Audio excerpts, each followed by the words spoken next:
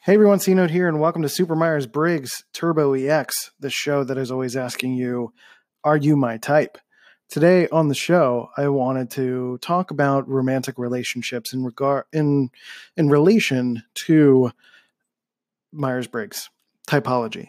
And a lot of people are using typology to navigate the relationship field. They're trying to find people who are similar to their type, or people who seem to complement their type or fit within a certain type of people because they have potentially stereotyped or created some sort of prejudice or bias against a particular type and assume that one experience with one type is going to equate other experiences. So we're going to talk about sort of navigating that field, how you should be thinking about this as you approach relationships and using Myers-Briggs in relationships, strengthening an existing relationship, and kind of going into the functions a little bit to see how some people can complement one another. So let's hit the button and do the thing.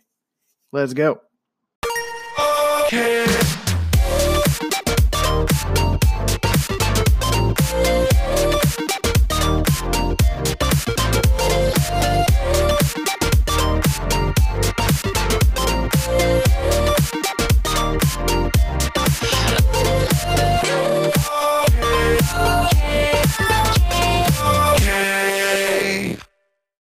All right, so welcome to the show.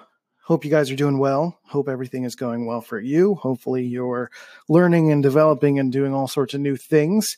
I'm sure you've came to this show because you're interested about the relationship aspect specifically. Relationships are a huge sort of field that people are using Myers-Briggs for. It kind of came into fruition through the Myers-Briggs usage in sort of the corporate world, but soon as the public got wind of it, they started to use it as a means to try to connect with each other in relationship kind of ways. And unfortunately, there are a ton of stereotypes that come out as a result of people diving into the Myers-Briggs space. I've been trying to find different groups on Facebook that are doing something interesting with Myers-Briggs. And there certainly have been a few, but the ones that I've connected to are ones that are typically either trying to find some sort of way to justify a sort of prejudice that they have towards a certain personality type, or doing something superficial like, here's a selfie of me, guess my personality type. It's kind of strange. There's a lot of top level stuff, and really I'm not interested in all of that top level stuff. I'm interested in taking you from that top level, base level sort of cliche understanding of Myers-Briggs and really diving deep with you to understand how it's actually useful for your life and not just some fun game. It's a lot of people equate it to astrology or some sort of like test on Facebook where you try to find out what kind of potato you are. Like, it's not the same even remotely. There are deep neuroses going on that deep connections and functions and cognitive wiring that we can kind of dive into and understand about one another. And I think one of the first and most important aspects of this relationship conversation is really understanding that building these kinds of relationships is all about understanding that these Myers-Briggs types will show up in different people in different ways, right? That these base level of cognitive functions are a way for us to understand what was essentially given to us by nature, whether that's God or the universe or whatever you believe in that will help you understand that a little bit better. It's essentially whatever nature gave us. Our natural brain wiring. And you can see that in kids. Kids definitely exhibit very specific preferences for the way that they like to go about the world. Molly, my girlfriend, her daughter goes through a lot of extroverted thinking sort of behaviors where she's very stark, very matter of fact, and wants to kind of structureize things. It's really fascinating, and really loves organization of things into like colors and effectiveness and stuff like that. And she's just kind of a really fascinating example to see how she goes through life. She's going to be a really interesting teenager, that's for sure. She's only 6. And while that's pretty young to type certain types, but since she's such an extrovert, it's really easy to see that pretty quickly. And it certainly helps to know that for her growth. But even her as a obvious extroverted thinker, she's going to be having different things that she's affected by as she goes through life. And we have all of these different things that we're affected by as we go through life. We're affected by the way our parents treat us, the way our teachers treat us, what they teach us, how we are affected by our sort of immediate learning ground and friends, and our, the way the social environment is, technology, the state of it, the things that we share, the things that we, the way that our brains are naturally wired in terms of mental health as well. Sometimes that has a major effect on the way that we interact with the world or the experiences that we've had. I'm a firm believer that no one is born evil, right? And I think the Myers-Briggs types certainly evil or neurotic or like negative in any kind of way, right? None of the functions are an inherently negative thing. And if everyone is one of the 16 personality types, then they are, these are objective ways of thinking about human beings, right? So a lot of the times we will associate our own negative emotional experiences of a certain personality type and assume that personality types are always going to be this way. You might have a bad experience with an unhealthy INFJ, for example, and assume that any other INFJ you come across is going to exhibit those same traits. There are certainly going to be people who are exhibiting those unhealthy versions of those traits, but they're going to have a different upbringing. They're going to be a completely different person. Because as much as we have 16 personalities that we're all kind of like having a base level of, we are stacking biases on top of that. All of the things that I was just listing, the way that our parents treat us and teach us and things like that. And sometimes we have to adapt to survive. So that means that if you put a bunch of ENTPs into a room, not only are they going to be playing pranks on each other, but they're going to be all different, unique individuals. They're going to have their own stories to tell. They might tell those stories in a similar way and, have certain kind of cognitive preferences for the way they go about things. They might be all over the place, but they may also be, they're also going to have their own unique stories to tell. They're individuals. They're going to have an individual fingerprint, right? So having a personality type is the difference between having, sharing brown hair with other parts of society, but your own fingerprint is still your unique sense of identity. And your fingerprint is all of your personal experiences, everything that you've amassed and encompassed into your world, into your life as you've grown and developed. So it's important to consider that not only within yourself, because if we're going out and looking for a partner, someone to mate with, someone to spend time with, to share all sorts of experiences with, we want them to respect us for who we are, right? We wouldn't want them to put us into a box by assuming that because I'm an INTP, I'm going to exhibit all sorts of awkward INTP behaviors. I am definitely a much more of a natural, in the moment kind of extrovert than a lot of INTPs can be. I can be quiet and awkward, of course. I'm a heavy introvert, but when I'm in sales mode and podcast mode, like you'd barely be able to tell other than the monotone nature of my voice. But because I can get a little bit animated, it's easy to think that I could be someone that is just like, wow, I wouldn't have been able to tell you were an INTP, right? So, I wouldn't want someone to assume that I'm a certain type of INTP, basically, right? So we have different phases of development, different styles of growth. And it's important to make sure that you're not putting prejudice on different types based on what you think a certain type is or should be. Now, there are certain things that can definitely help you to evaluate what someone is likely to be like. An introvert versus extrovert is certainly a benefit of knowledge going into a date or something to know, what this person's style of being is, right? And as you're going through a relationship, if you're an introvert versus an extrovert, you're going to understand that you might need certain levels of energy, or your partner needs certain levels of engagement with people or lack thereof in order to feel a greater sense of energy. And there's going to be a push and pull in that. An episode that I listened to this morning of Personality Hacker was talking all about was actually a personal experience between an INFJ and an ESTJ. in a relationship together, and how they are loving and caring and really are in tune in a lot of ways, but have very clear disparate things that make them different. But it hasn't stopped them from being together. They've been together for 11 years and they have 3 kids. An INFJ needs a lot of energy or a lot of space to recoup some energy. And the ESTJ kind of is going through a lot of the motions, and they're typically seeing their version of making sure someone's needs are met are, checking things off of lists and making sure that everything's in order, and not typically, unless they're developed, checking in emotionally. Right. And it becomes a challenge because a lot of these articles you see online, a lot of discussions about Myers-Briggs happens to live within the realm of, cliches, because a lot of people live within that. Right. But there are also individual perspectives that lead to certain things. Within this conversation I was listening to, the ESTJ was not developing her co-pilot process enough. So she was kind of going through the world, and going through her day at work, like constantly in go, go, go mode. And by the time she got home, she was not prepared or ready to engage with her husband, who was ready to kind of check in with her emotionally. And she just didn't want to.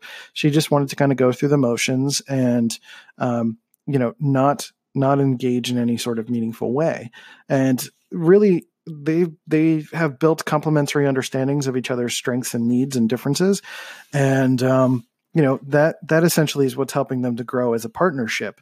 So it's important to consider when you're both looking for a date and currently dating someone that there are opportunities for growth that extend beyond Myers-Briggs. I say it a million times that Myers-Briggs is not about putting someone in a box. It's about understanding your starting point, the goal line, the starting point, so you can know where the goal line is for you as an individual, right?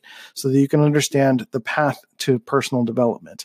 Because if you don't understand your personality type, then you're not going to be able to help yourself or your partner be able to grow as easily. I think it's a great point of data to be able to look and say and have a communication point, a method of communication to understand with one another, how to address certain issues, saying okay, well, you need to slow down a little bit. You need to get into your co-pilot. You need to breathe. You need to go take a walk. You need to be by yourself for a little while, something like that. Right. And for me, as an INTP, I need to get into my co-pilot by being a little bit more extroverted and going out and playing into the world and experiencing new things and gathering new data that way. Right. So for people are developing and growing in all sorts of different ways. You may have found someone who has already developed that. You may have found someone who's really great and hasn't yet developed that. And they're going to show that in different sorts of ways. But again, the flavor of someone's personality also comes from the things that they've experienced. So the stories they'll be able to tell you, the jokes that they can make, the way that you can connect at the end of the day, the way that you can bring a sense of nurturing and reality to each other's lives, right? That's kind of the intuitive versus sensor dichotomy is the intuitive is going to be playing with more disparate ideas and connections and things that are just going to be, playing with idealism and sort of just kind of, I'm trying to think of a word and I keep losing it, but trying to play with this notion of interconnected ideas and such, essentially things that are just kind of speculative. That's the word I'm looking for. Speculating on all sorts of possibilities, whereas a sensor is going to be living in the sense of reality. This is what's proven. This is what we need to do, being a little bit more grounded in what is expected of them in reality. They're going to be better with government paperwork and handling all sorts of mundane reality things, right? So that complementary situation it can be really nice for some people, because some intuitives can very much get on their high horse of ideology and feel like they shouldn't have a sensor in their life. And sometimes, sensors will do the same thing. But then there are others that have had a sensor intuitive relationship where they complement each other so well, and the intuitive learns so much from the sensor and vice versa. Right. I've had 2 sensor relationships in my past, and one I was too young to kind of gain the benefits of that. The other certainly was, I was married to one, and she is very in tune with like, getting stuff done. She's an ISFJ. So she's really great at like ascending her through the ranks at her job, and she gets things done quickly, and she's really good at getting paperwork done and like the things that are important. And I'm just like, I don't care about this. And, so that was definitely a challenge in our relationship. So, and I'm with another intuitive now, which makes for a really great sense of conversation. We have a lot of dreaming, a lot of plans, a lot of, speculation and talk about what's going on in the world. And it's very cognitively satisfying. But at the same time, we struggle with day-to-day things. We struggle with money. We both have child support to pay. We're struggling with handling all of that paperwork and stuff. I've got piles of paperwork on my desk because I'm just pushing it aside. I don't want to deal with it. So it becomes a challenge for sure. When you have two intuitives or two sensors, whereas two sensors together might not, spend as much time, playing with bigger ideas, and they could just kind of go through the motions, and life kind of can pass them by a little bit. Right. So that can be certainly a challenge. And again, it's not a way to, but it's important to make sure that understanding that these things there's no exclusivity to whether or not intuitives and sensors work together or, as contrasts, essentially. Right. So there's no excuse to make any kind of prejudice. I think we're going to be drawn towards one type or another, depending on our upbringing, the things that we've experienced as well. For me, I grew up in a very sensor world. So I think being around more intuitives has made more sense for me.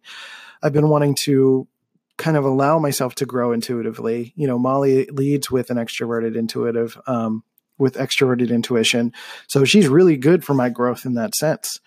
She kind of creates a lot of connections for me. She's really good at getting me out into the world. And that's not something that has been, very naturally good for me. So she's been helpful for me to get out of that shell and do those things. And I've been stuck in that sensor world for very, very long that I can kind of manage some of those sensor things, but I'm just kind of over it. Right. So I can certainly connect with a lot of sensors, and, ESFPs are some of my favorite people.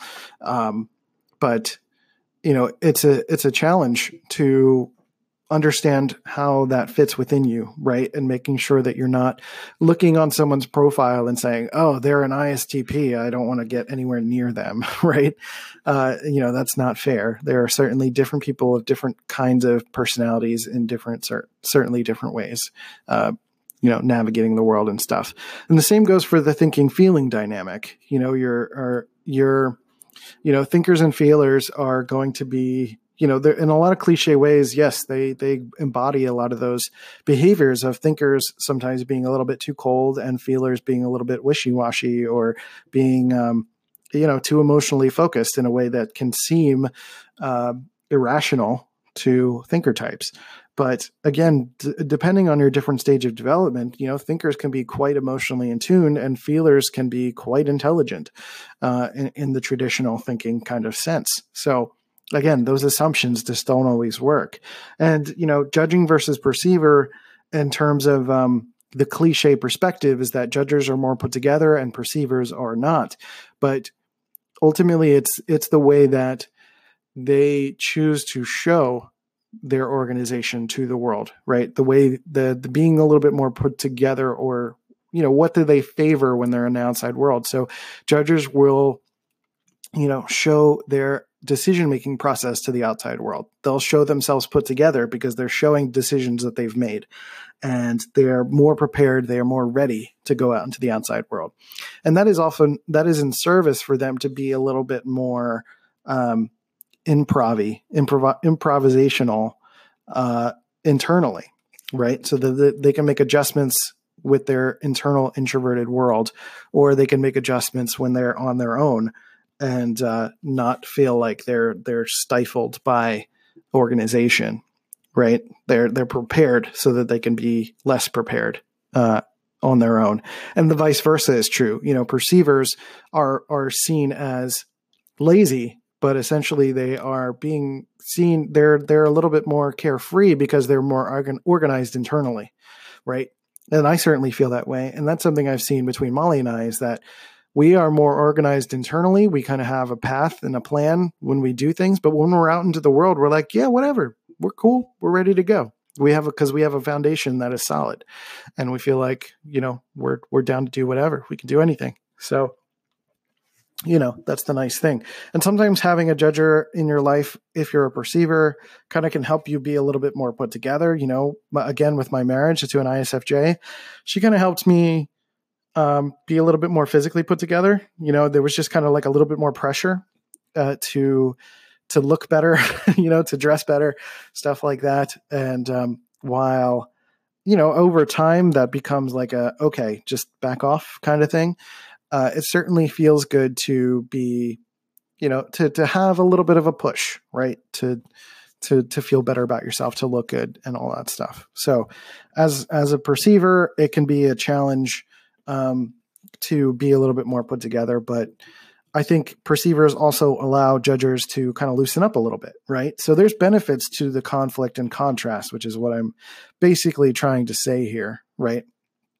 So depending on what kind of sensor you are, what kind of intuitive you are, introvert or extrovert, what kind of thinker and what kind of feeler you are, you're going to bring different things to the relationship, right? So as an INTP, I've been with an ENTJ, and that was a really great relationship.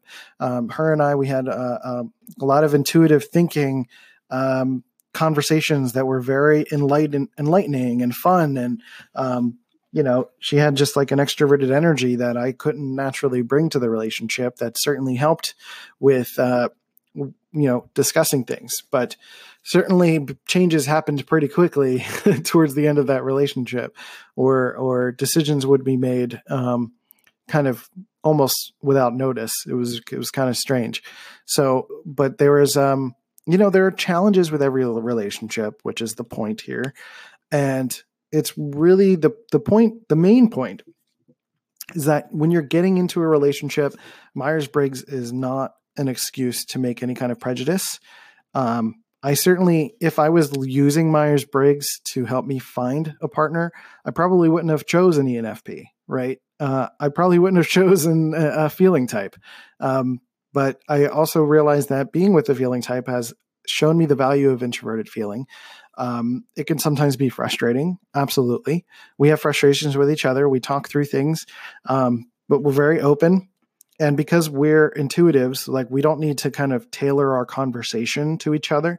We can find ways to make our points very clear while still kind of dancing around and bouncing around different ideas. Like I don't have to censorize myself, basically. Right.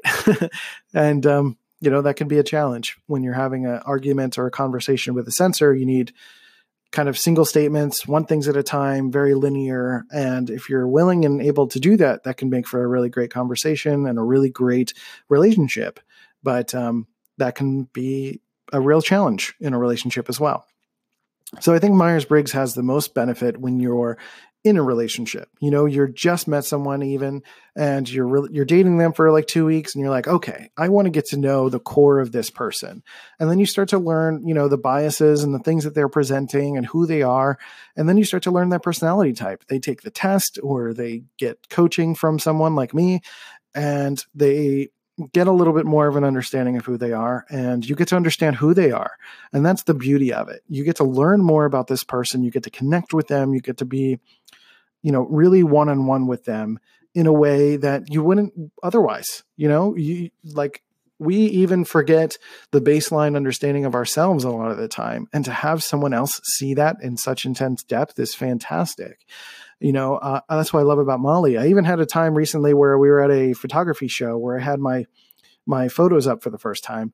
And one of the guests that we were talking to really nailed my personality type just by commenting on what they saw in the photos. And they were like, you really love detail, but you are also very playful. And I'm like, that's me. Yay. It's very satisfying to have people like kind of fully understand you. And I know that's like kind of vague and really simple statements about TI and NE, but it made me happy. It's just nice when you can fully project who you are and be comfortable projecting that, and being with someone, being able to project that with them and have them project who they actually are to you, and you can help each other grow and be there for one another. It's an amazing experience, and it really brings a depth to personal relationships that otherwise wouldn't exist without this, right? I mean, you could get to that place, but it's going to have different language. It's going to be a different thing altogether. And being able to go through this path of learning Myers-Briggs together, going through my training course at supermbti.training, which is free, by the way. You go through that training course and you learn more about Myers-Briggs. You learn about the possibilities of it, as opposed to just these baseline astrology related, like, you know, what kind of potato you are kind of things, and get to it and understand that it's a science. It is psychology. It is a person. It is who you are. It is your brain wiring. This is not made up stuff. You know, this is the real deal way to connect with people and understand them. And I've been using it for my clients too, which we'll talk about in other episodes. I've been using it as a way to help my clients when they're stuck in a rut to think about what their next steps are. Typically that is your second function, which I talked about in the last episode. So, it's a real big deal to be able to break down these things, be able to talk about it and help your partner and help yourself. So, hopefully that helped you understand a little bit about Myers-Briggs. Just don't use it as a way to be prejudiced towards someone. Use it as a means to learn, like, oh, okay, she's an ENTJ. So this means that she's going to like this sort of thing and this sort of thing. But I'd like to confirm that and talk to her. And she may, ask, one of the things you could do also is combine someone's personality type with understanding their love languages, like asking them what their love languages are or doing the test together. That's pretty fun. And seeing what they appreciate. Some types are going to like physical touch. They're going to like gifts. Gifts, not gifts as in GIFs, or if you're that kind of jerk. And other different things. I forget what the other love languages are, but it's fine. Just look it up. If you haven't done this with your partner, look up your personality types. Look at go to Personality Hacker, look at the car model and compare notes. That's pretty cool. And start to look into your personality types. There are some resources that compare certain types to one another. And really then just go into like the love languages and compare notes and all those things, and then have those conversations with one another to confirm or deny certain feelings about certain things. Because once you drill into the details, it gets really satisfying.